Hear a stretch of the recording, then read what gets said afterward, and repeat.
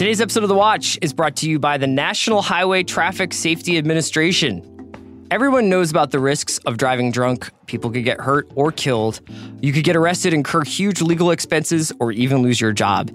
If you think drunk driving is no big deal, you couldn't be more wrong. Drive sober or get pulled over. Learn more at nhtsa.gov.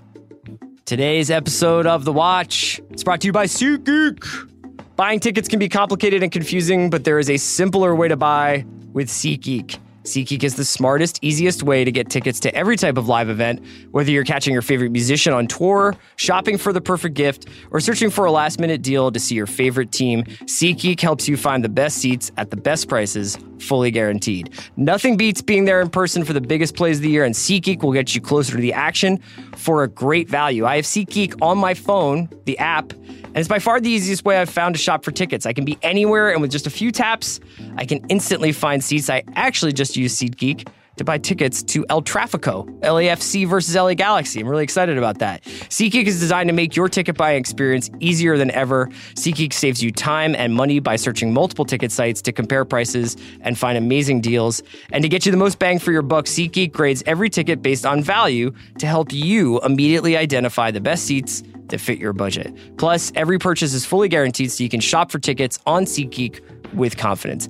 Make SeatGeek your go-to app for finding the best deals on every type of ticket, from sports and concerts to comedy and theater. And best of all, Watch listeners get $20 off their first SeatGeek purchase. Just download the SeatGeek app and enter promo code WATCH today. That is promo code WATCH for $20 off your first SeatGeek purchase. SeatGeek, right here, right now, right from your phone. I need support staff to clear the room. Stand up and walk, now. Hello, and welcome to The Watch. My name is Chris Ryan. I'm an editor at TheRinger.com, and joining me on the other line, meet me at the Saul. It's going down. It's Andy Greenwald. What's up, man? How are you doing? I'm great. 7 days into this hotel stay, and I'm definitely holding it together. There are no cracks. No cracks. What's the first thing that goes for you? Sobriety? Is that what you were fishing for? No, I mean, like, is it, what's the first thing that starts to get to you? Is it like a weird air conditioner sound? Is it the smell of the carpet? Like, what's the first thing where you're like, now I live in a Kafka story? I think the air conditioning is the thing, right? Because it's absolutely necessary, and I'm very grateful for it. But there's really no respite from it. Yeah. So I think it starts to get into it gets up in the sinuses. Yeah, because your sinuses start to look like the road. Dude, have you been here? In the Cormac McCarthy sense, yeah. You drive 10 minutes in any direction, it is the road. Yeah, it's just like, hey, there's that guy with the shopping cart.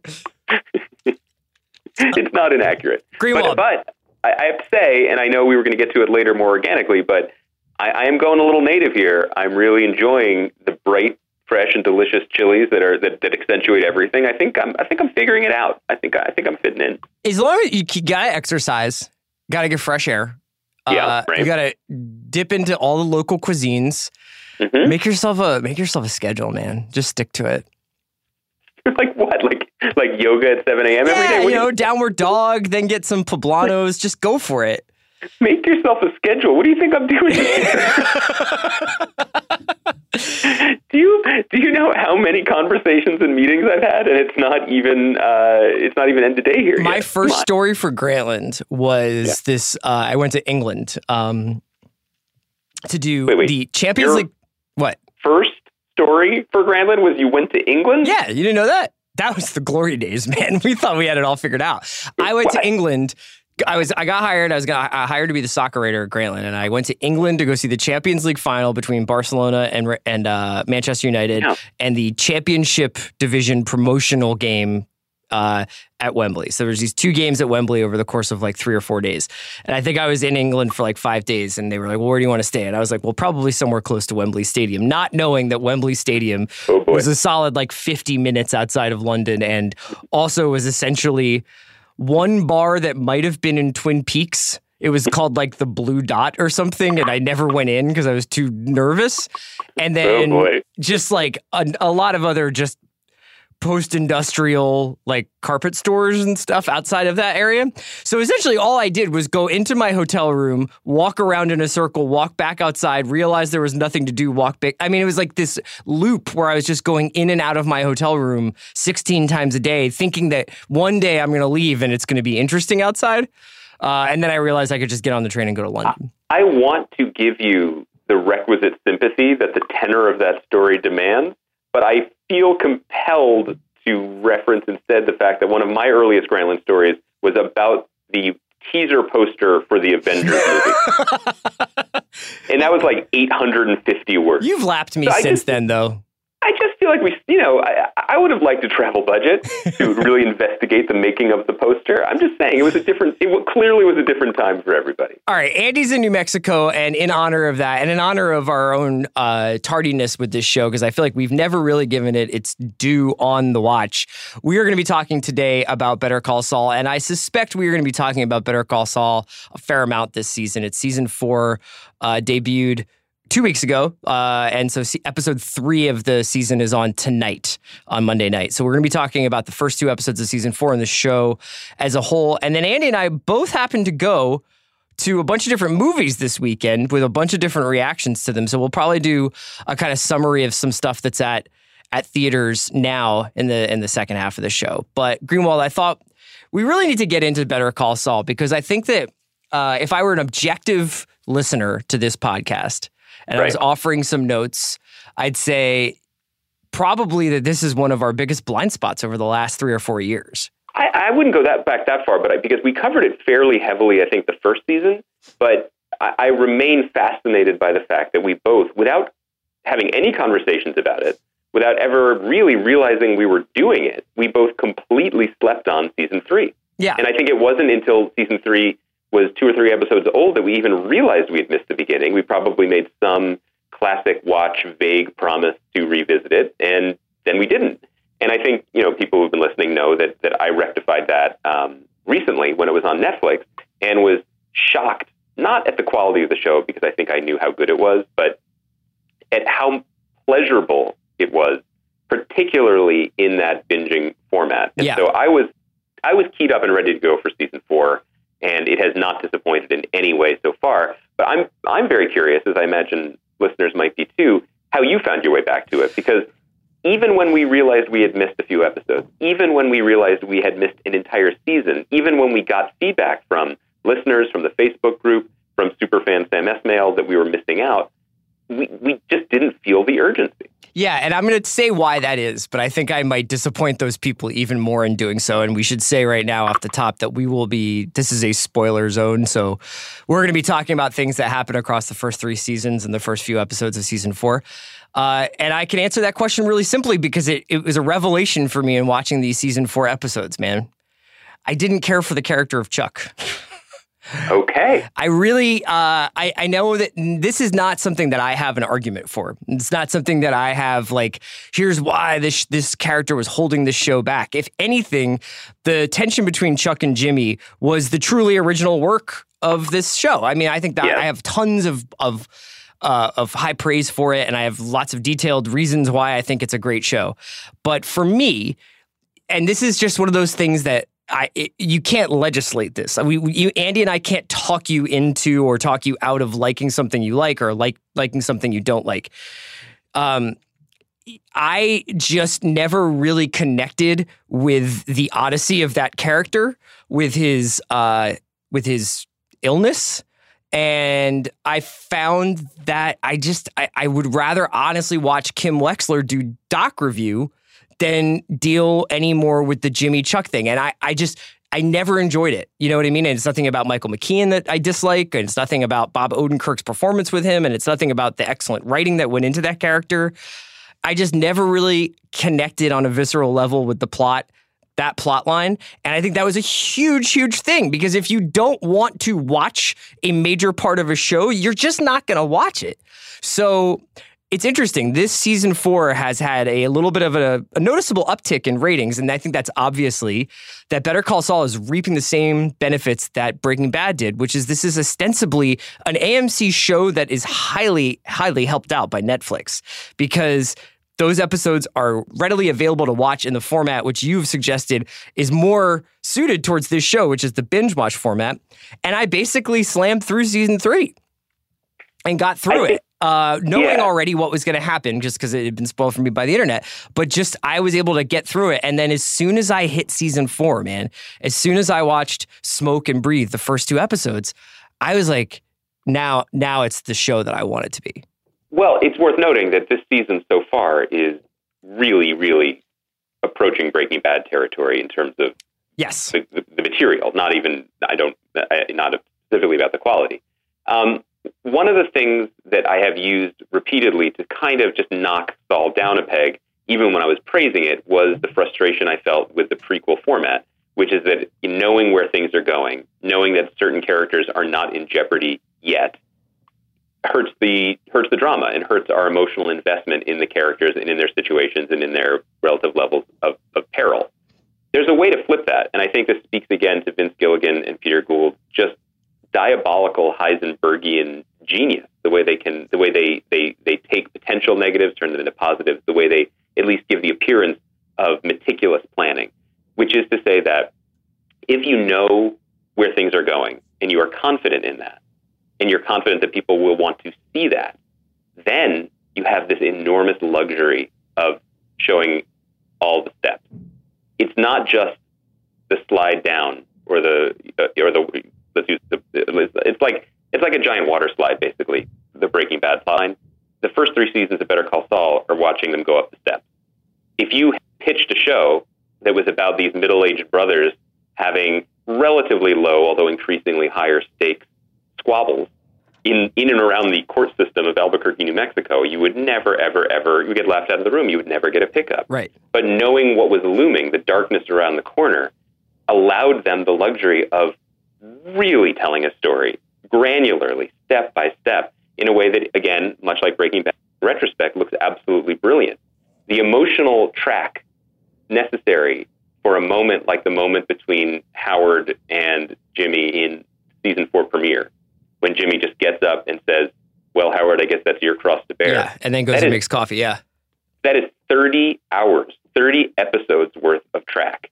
And that, in general, is my feeling about the show. And it's only increased since I've started to go down the potentially, the folly-filled road of making a dramatic television show, also filming in Albuquerque, which is, oh my God, what indulgence, what glorious indulgence this is. How wonderful. And I don't mean indulgence in a wasteful sense. I mean, they're aware of the goodwill they've earned from audiences, from the people who make the line item budgets at AMC. Look what they've done with it. Look at this aesthetic and artistic, I don't want to say masterpiece, that's sort of an overwrought word, but just achievement that they've done. Well, and to bring it all the way back around, there were definitely times when the micro push-pull of the Chuck relationship, I agree with you, was frustrating. But maybe this is old TV talking, maybe this is old man Greenwald talking, but I feel so grateful for it now that we are where we are. Yeah, it was kind of interesting to think about how this show is always going to be defined by Breaking Bad, and in some ways I felt like the first few seasons of it were a conscious pulling away from that definition, so that the investment that they do in the minutia of these people's jobs, to the point that you and I think we're having a lot of fun at the expense of like sandpiper class action suits and stuff like that, and long montages of highlighting. I think that, look, your mileage may vary. There are probably people out there who felt like the revelation of the show was how different it was from Breaking Bad in the beginning. And now I'm kind of like a Johnny-come-lately who's excited because Gus has a major role on the show, that Giancarlo Esposito is fully back, and that we're seeing the sort of actually the development of the New Mexico drug empire in front of our eyes, rather than having that be something that's off on the margins that Jimmy/Saul will eventually confront. Yeah, I mean, I have to admit, too, while I was enjoying and getting a real charge out of the return of Lydia, out of the prominence of Gus, the twins standing guard over Salamanca's hospital bed, there is also a part of me that's like, well, now we are tipping over into fully another show, a show that we've already seen. And I think, though, that Gilligan and Gould have and Gould is the sole showrunner this season, unlike past seasons when he shared duties with Vince Gilligan. They have a pretty good sense of like when to give the candy and when not to. Mm-hmm. I don't think they're going to overplay their hand, but it also has caused me to appreciate a character like Nacho, who has been MVP of the show. MVP of the show.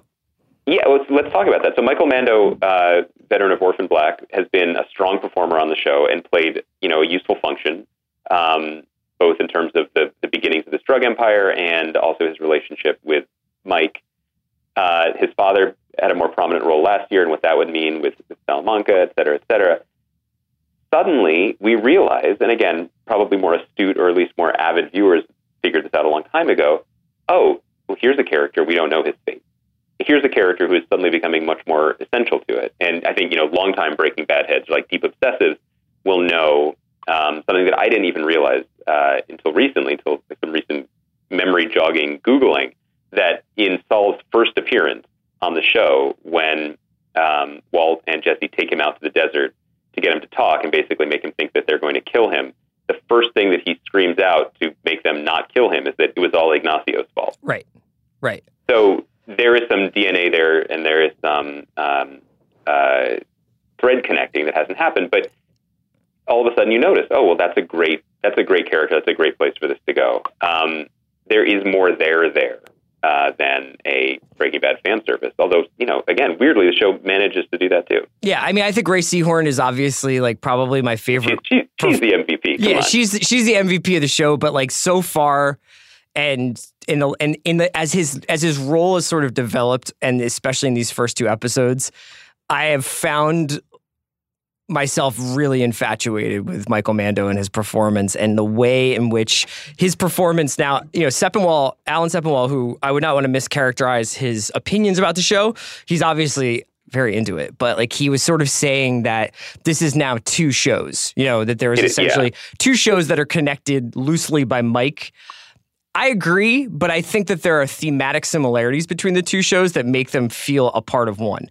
And for me, aside from the fact that visually the stories are told very similarly, and this is probably the most texturally rich show on television, every jacket, every prop, every set design note, every bit of production design, the cars, the outfits, Kim's ponytail, as was memorialized by Jen Chaney on Vulture. Like, there's so much stuff in this show that you can almost reach out and touch, despite the fact that it's this flat, bland desert light, that it feels so real. And within that world, I think that the genius of this early part of the season so far are the parallels of the oppressive relationship people have with work and the inescapable hamster wheel that most people who need to make any money are on, with not only the constant need to replenish funds, but the addictive quality of doing that work in the first place. So you essentially have Saul in this kind of manic state of looking for and rejecting work. You've got Kim, who nearly died because she was working so hard. And you've got Nacho, who wants out of the game to sort of maintain that connection to his father and his family and whatever life he sees outside of the criminal underworld, but is instead, at the end of the second episode, fully the property of another human being.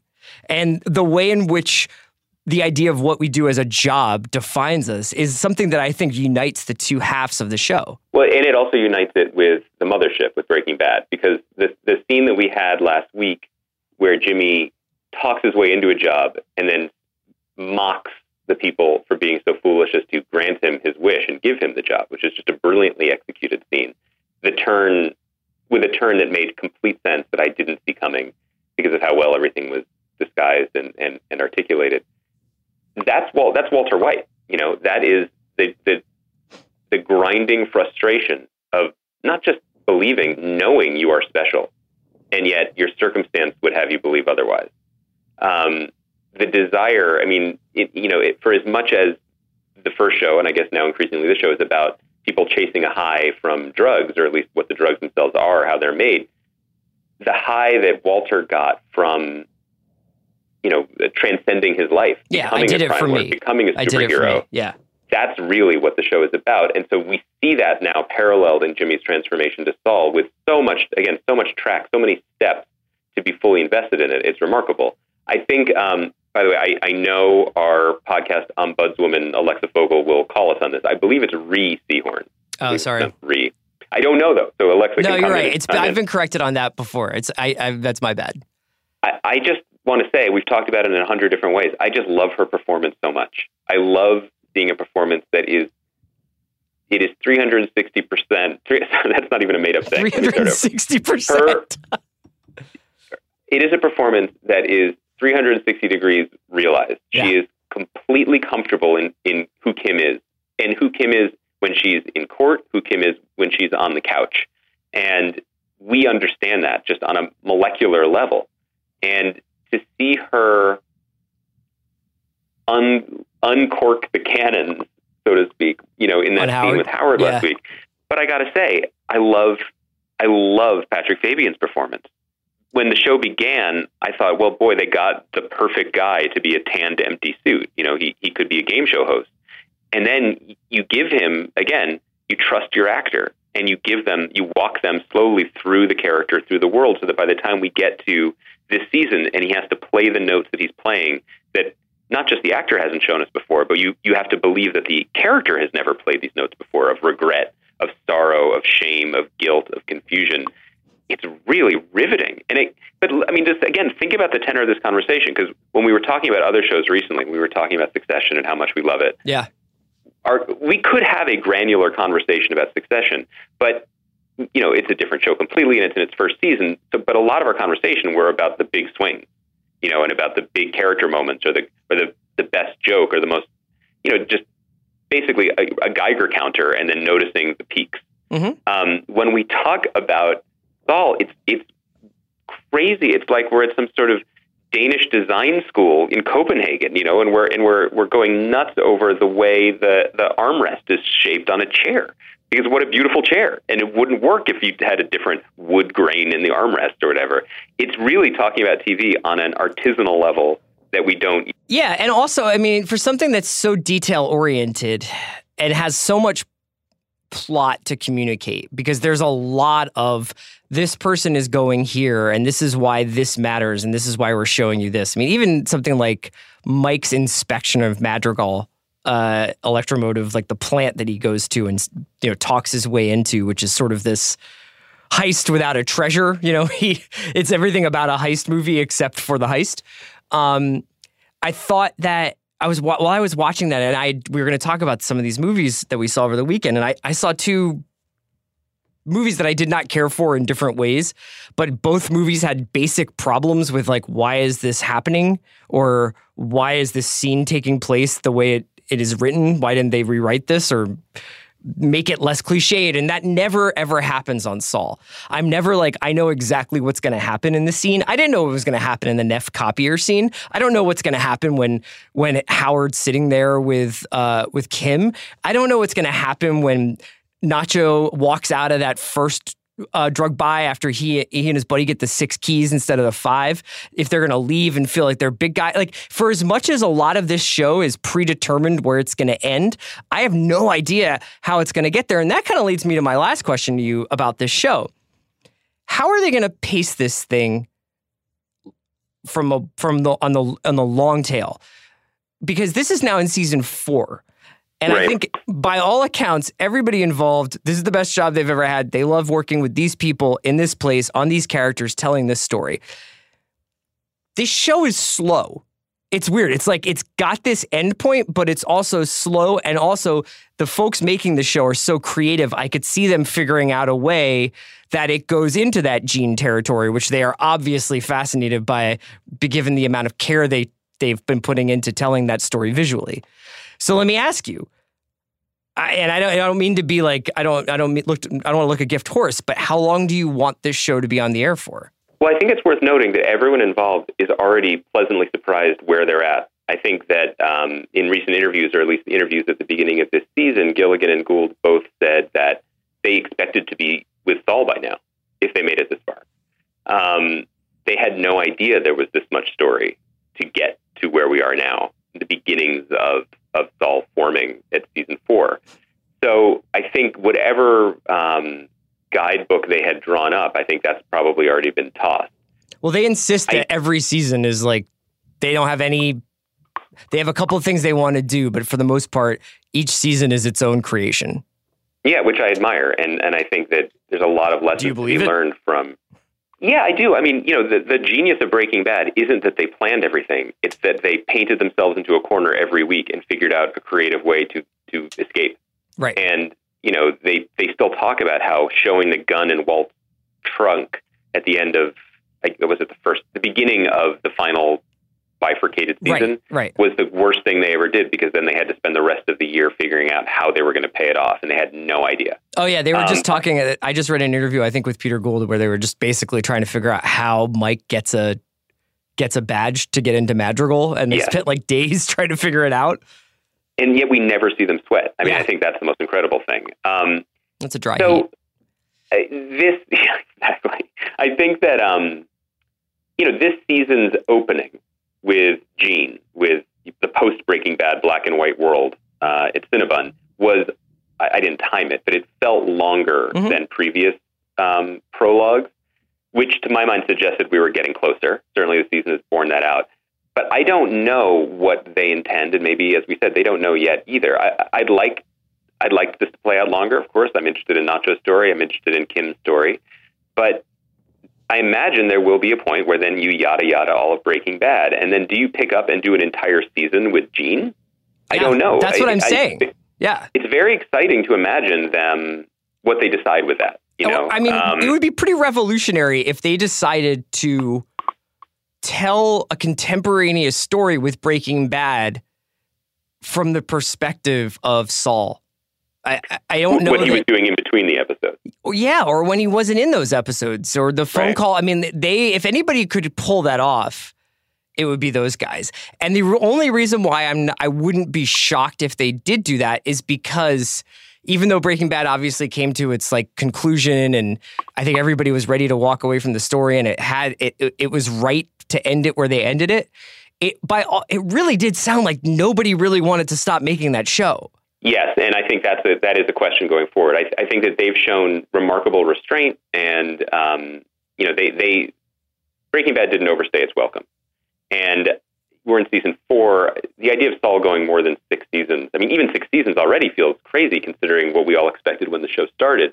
But there is that lingering question, which is they love this world. They love these characters. They're really good at it.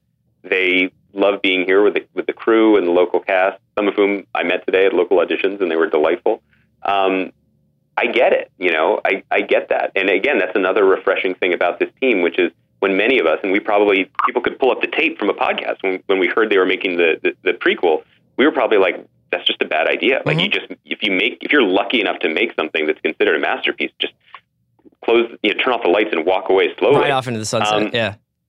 But these guys were like, we love what we do, and we're pretty good at it, so why not keep going? And boy, they proved everybody wrong. So it's exciting, and this is an exciting season. And if people have listened to this long, who are maybe feeling a little and didn't mind being spoiled as lightly as we spoiled, it's all on up to now is on Netflix, and it's a great time to watch in that way, or just pick it up because it's pretty close to Breaking Bad now.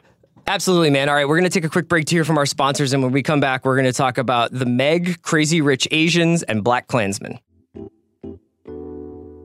Today's episode of The Watch is brought to you by ExpressVPN. You're being tracked online by social media sites, marketing companies, and your mobile or internet provider. Not only can they record your browsing history, but they often sell it to corporations for profit. Take back your privacy with ExpressVPN. ExpressVPN has easy-to-use apps that run seamlessly in the background of your computer, phone, and tablet. Turning on ExpressVPN protection only takes one click. ExpressVPN secures and anonymizes your internet browsing by encrypting your data and hiding your public IP address. It is rated the number one VPN service by TechRadar, and it comes with a 30-day money-back guarantee and costs less than $7 a month. So if you ever use public Wi-Fi or don't want to hand over your online history to your internet provider, ExpressVPN is the solution. Look, it's no secret that you don't have any secrets. The idea of your personal data is such a huge story right now.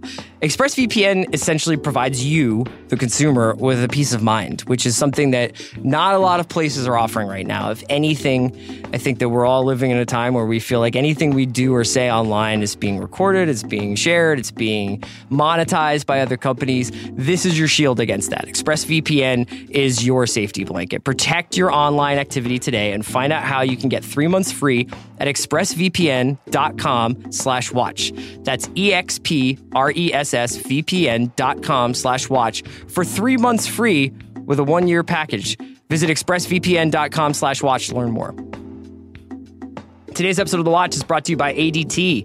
ADT can design and install a smart home just for you, backed by 24/7 protection. You can explore the vast number of things you can do with a secure smart home, like you can have doorman service, which is an ADT automation that unlocks the door for packages, friends, or your kids. Or you can do turn down service, an ADT automation that arms your system, locks your doors, and turns down your lights and thermostat. Or even the worry-free getaway service, which lets you arm your system, lock up, and set lighting schedules before you go on vacation. That's really crucial. All controlled from the ADT app or the sound of your voice and backed by 24/7 protection. And don't worry about installing and configuring your system. ADT will DIFY do it for you. Just visit adt.com/smart to learn more about how ADT can design and install a secure smart home just for you.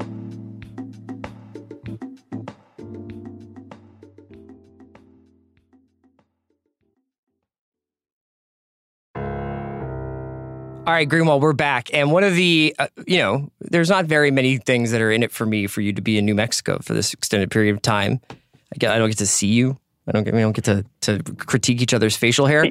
But do you miss my musk? Is that what you're saying? I miss your musk. I miss your scent. But we do get a little bit of Cinema Andy. Cinema Greenwald is in the building. Yeah, I gotta say, we don't need to be on planes anymore. We just need a slow weekend without the family. You sound like Avon. You sound like Stringer just staring over the multiplex. We don't need planes no more. Nah, man. Nah. Okay, so do you know that there are movie theaters here in America that have reclining seats? Yeah, man. Like airplanes. Like there's a button and you just lie down. That shit's cozy. Absolutely. Did you know about that? Yeah. Do they have those in New Mexico? You thought I was just like Googling comfortable movie seats in other places? How much free time do you think I have? No, I went to the movies and I was more comfortable than usual. Really? Okay, so It actually made me feel, Chris, like I was on an airplane. I was sober, but otherwise it was very similar. So what would you say is the best movie you saw this week out of the two movies? I don't like to use absolutes or binaries, good, bad, have you heard this crazy, podcast rich. Before? No, frankly, I don't listen. Big fan, though, of what you do in general. My pronunciation of Reese Gordon's name? I have to say, this was a different experience because up till now, unless I was on an airplane, if I went to a movie, it is a commitment. It is a commitment of time. It is a commitment of babysitting money, or it's just like, I got to find a morning to get in and see Ant-Man before we podcast or whatever.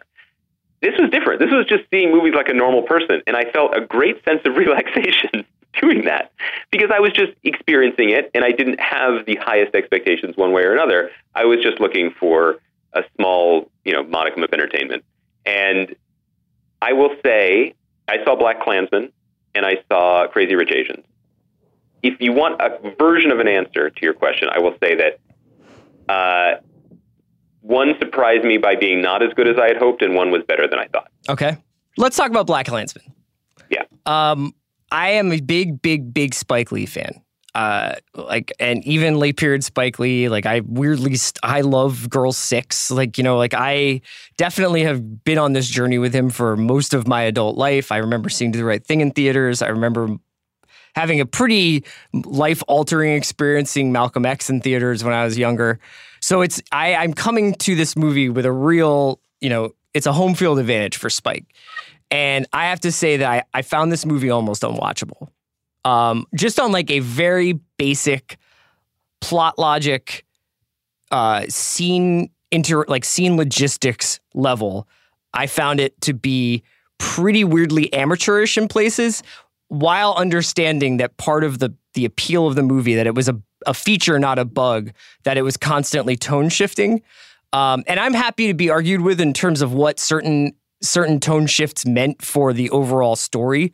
But I found it kind of mishandled in a lot of places and pretty weirdly benign in its impact with me, despite the fact that, it's a miracle that a movie like this is in movie theaters in 2018 and it's talking about such wildly urgent shit and stuff that we really need to have in our movie theaters and the kind of thing that I think we all wish we would be confronted with more in our everyday movie going experience, as you say, like when we're like mostly just like, oh, let's go see Ant-Man and the Wasp, I guess. Like, it's great that there is this essayistic half cop movie, half sort of polemical treatise on race relations in America over the last, since the Civil War, essentially, leading up to the current state of our national politics.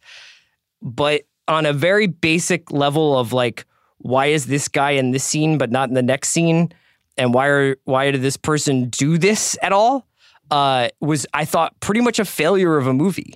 Well, I don't disagree with you very much. I think that I approached it from a slightly different perspective, which is, there are people who earn a certain level of charity due to their past work and due to their consistency of vision. And much like, if Lindsey Buckingham makes a solo record, I'm going to buy it, and I'm going to listen to it, and I'm going to appreciate it because I'm a fan of the stuff that he does. Do I expect it to be Rumors or Tusk or even Out of the Cradle? No. I'm just like, I love what he does, and it's fascinating to me that he's still going. And I think of it as part of a longer conversation with an artist. And I think that there's a way to consider filmmakers that way too. Like with Scorsese, who, of course there's a separate argument, which is that he's, really still at the top of his game. It's more that when you buy a ticket to a master filmmaker, you kind of know what you're going to get and you roll with the bumps. And Spike Lee is certainly in that category.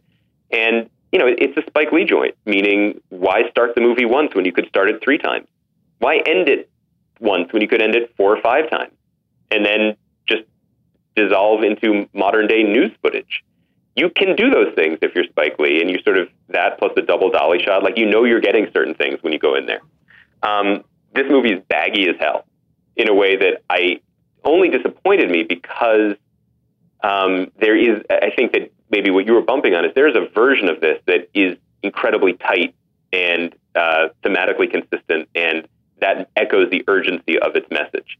As opposed to a movie that just kind of hung around and just kept jumping into different styles and messing around with stuff, and then ended with the footage of Charlottesville, which is, to me, it left me in tears in the theater. I mean, it was a gut punch. We could debate whether you earn things by showing reality or whether that accentuated it or was a dodge. I don't even know if I have an opinion about that. Mm-hmm.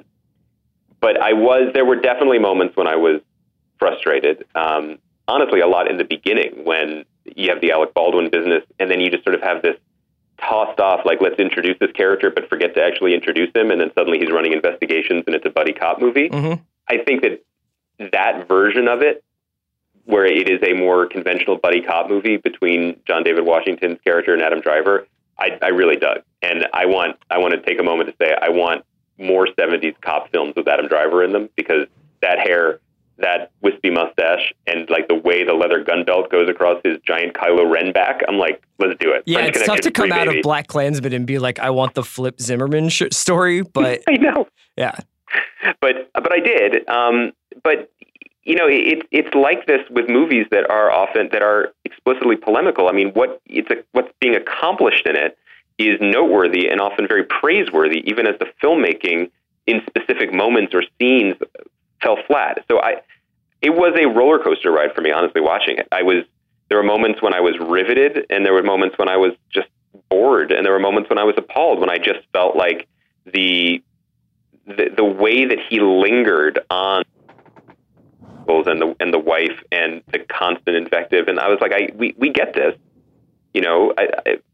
but there's so many layers. I mean, this is a Spike Lee movie that's a Spike Lee movie in a nutshell. I don't know if you saw the Boots Riley, the musician from The Coup, and also the filmmaker behind Sorry to Bother You, a movie I will hopefully see this week, and then we could talk about, took Spike to task for this movie, basically being like, this is a pro-cop movie. Mm-hmm. And he took issue with that, and it kind of is. I mean, there's just so many ways to come at it that I think it was worthwhile. But weirdly, the movie I thought I was going to go see, which was not the Spike Lee movie, but like the every few years when he does one for them movie, like Inside Man, which I think is a masterpiece. I thought we were getting that movie, and it's just a late period Spike Lee joint, ups and downs. And I think that the Jordan Peele factor in this movie was probably, I personally thought that if he had any fingerprints on it, it was in this sort of what if a black cop and a white cop had to split the identity of a person trying to pass in the Ku Klux Klan.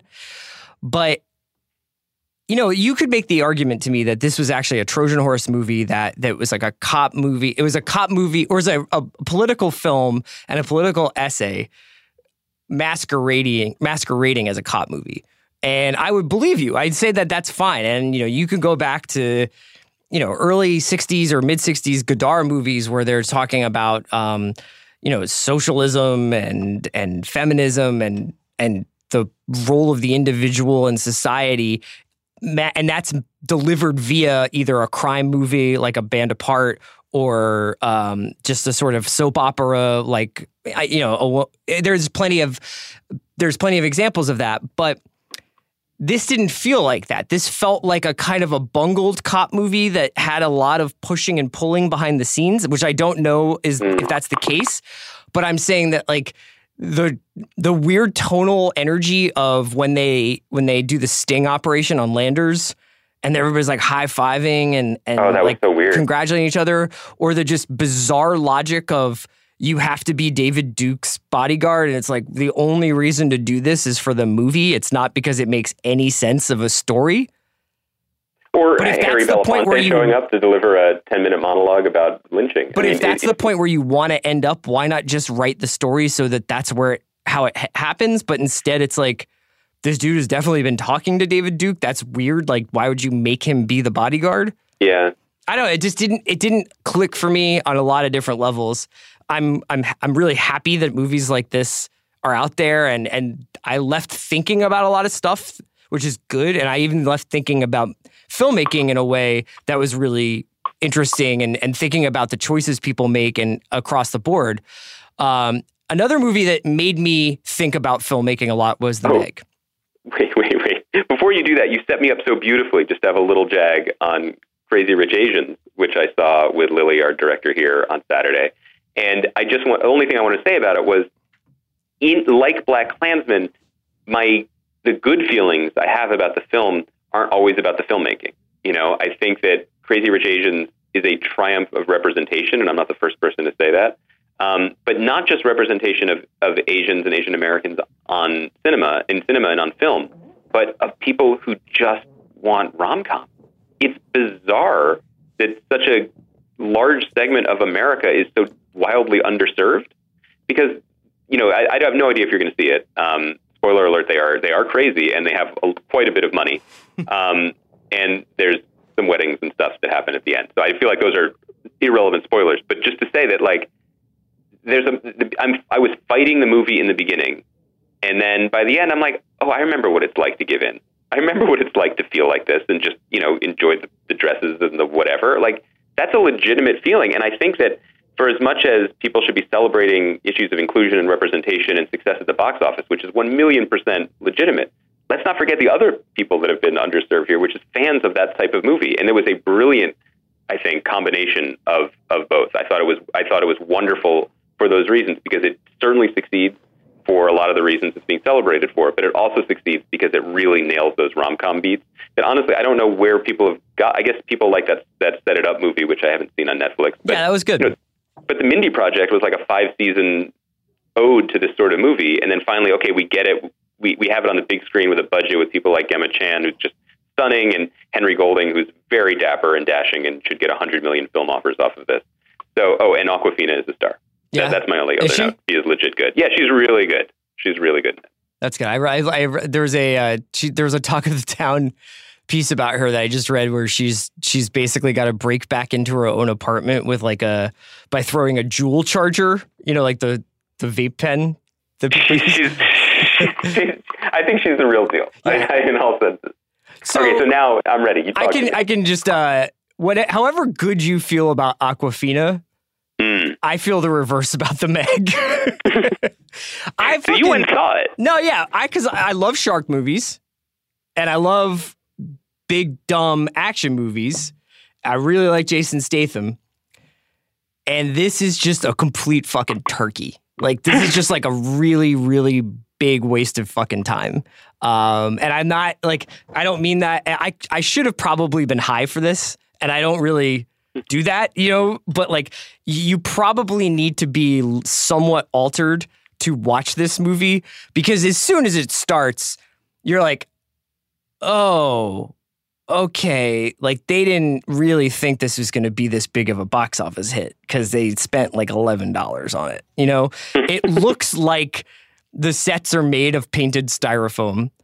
It is almost it's entirely set in China, which I did not know, which is fine. Like, that's fine. I've actually never seen a shark movie set in China, but it is kind of, it just doesn't make any sense, like, at all. And it's essentially, it's sort of like Deep Blue Sea. It's just like there's this, marine biology research center where they're working with, they're trying to discover new stuff. And then they unfortunately like put a hole in a thermal layer that allows like prehistoric sharks to come up to the regular sea and wreak havoc.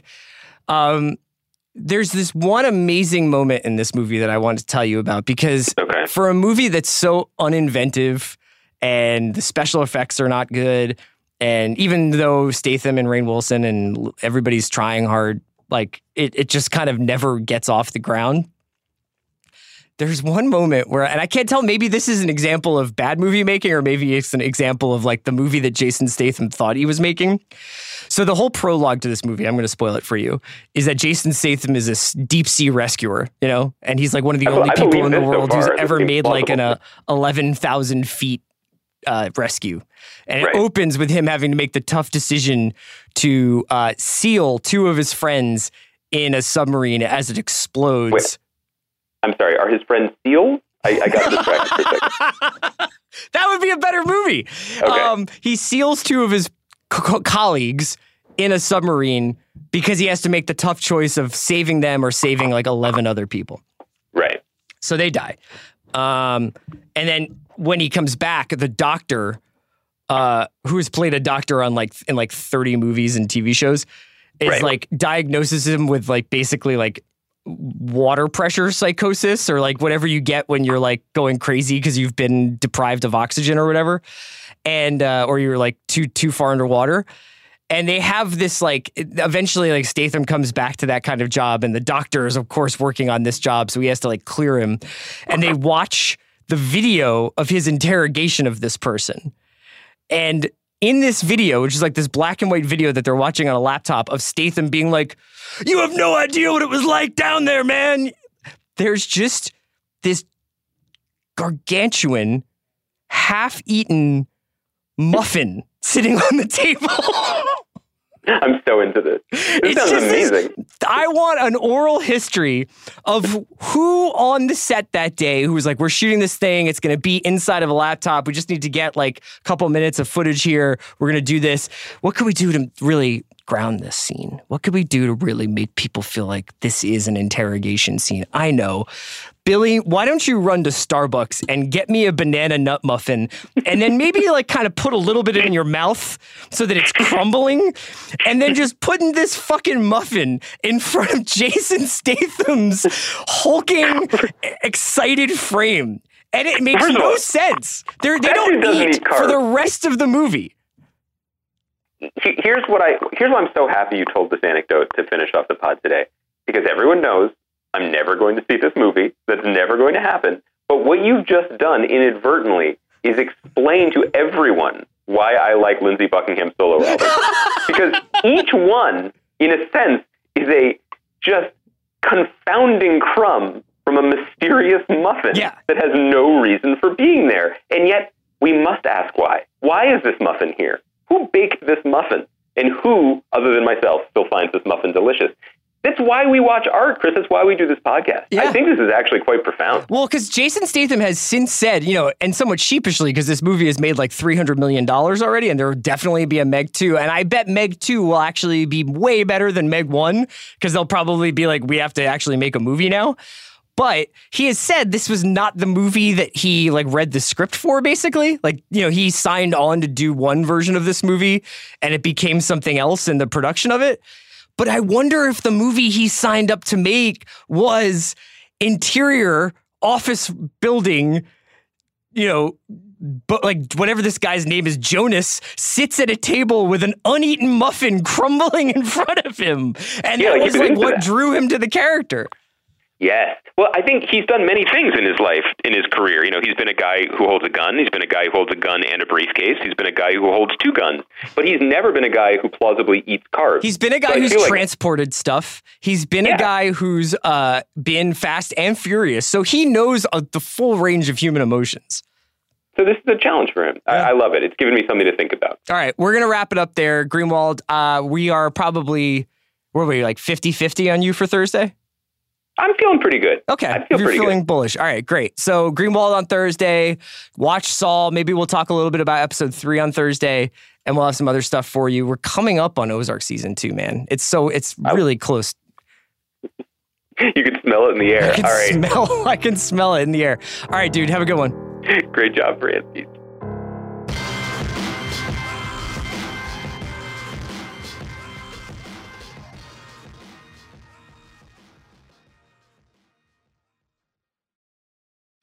Today's episode of The Watch was brought to you by the National Highway Traffic Safety Administration. Everyone knows about the risks of driving drunk. People could get hurt or killed. You could get arrested, incur huge legal expenses, or even lose your job. If you think drunk driving is no big deal, you could not be more wrong. Drive sober or get pulled over. Learn more at nhtsa.gov. Today's episode of The Watch was sponsored by ADT. ADT can design and install a smart home for you, backed by 24/7 protection. Like Doorman Service, which is an ADT automation that unlocks the door for packages, friends, or your kids. Or Turn Down Service, an ADT automation that arms your system, locks your doors, and turns down your lights and thermostat. It's all controlled from the ADT app or the sound of your voice and backed by 24/7 protection. Just visit ADT.com/smart to learn more about how ADT can design and install a secure smart home just for you.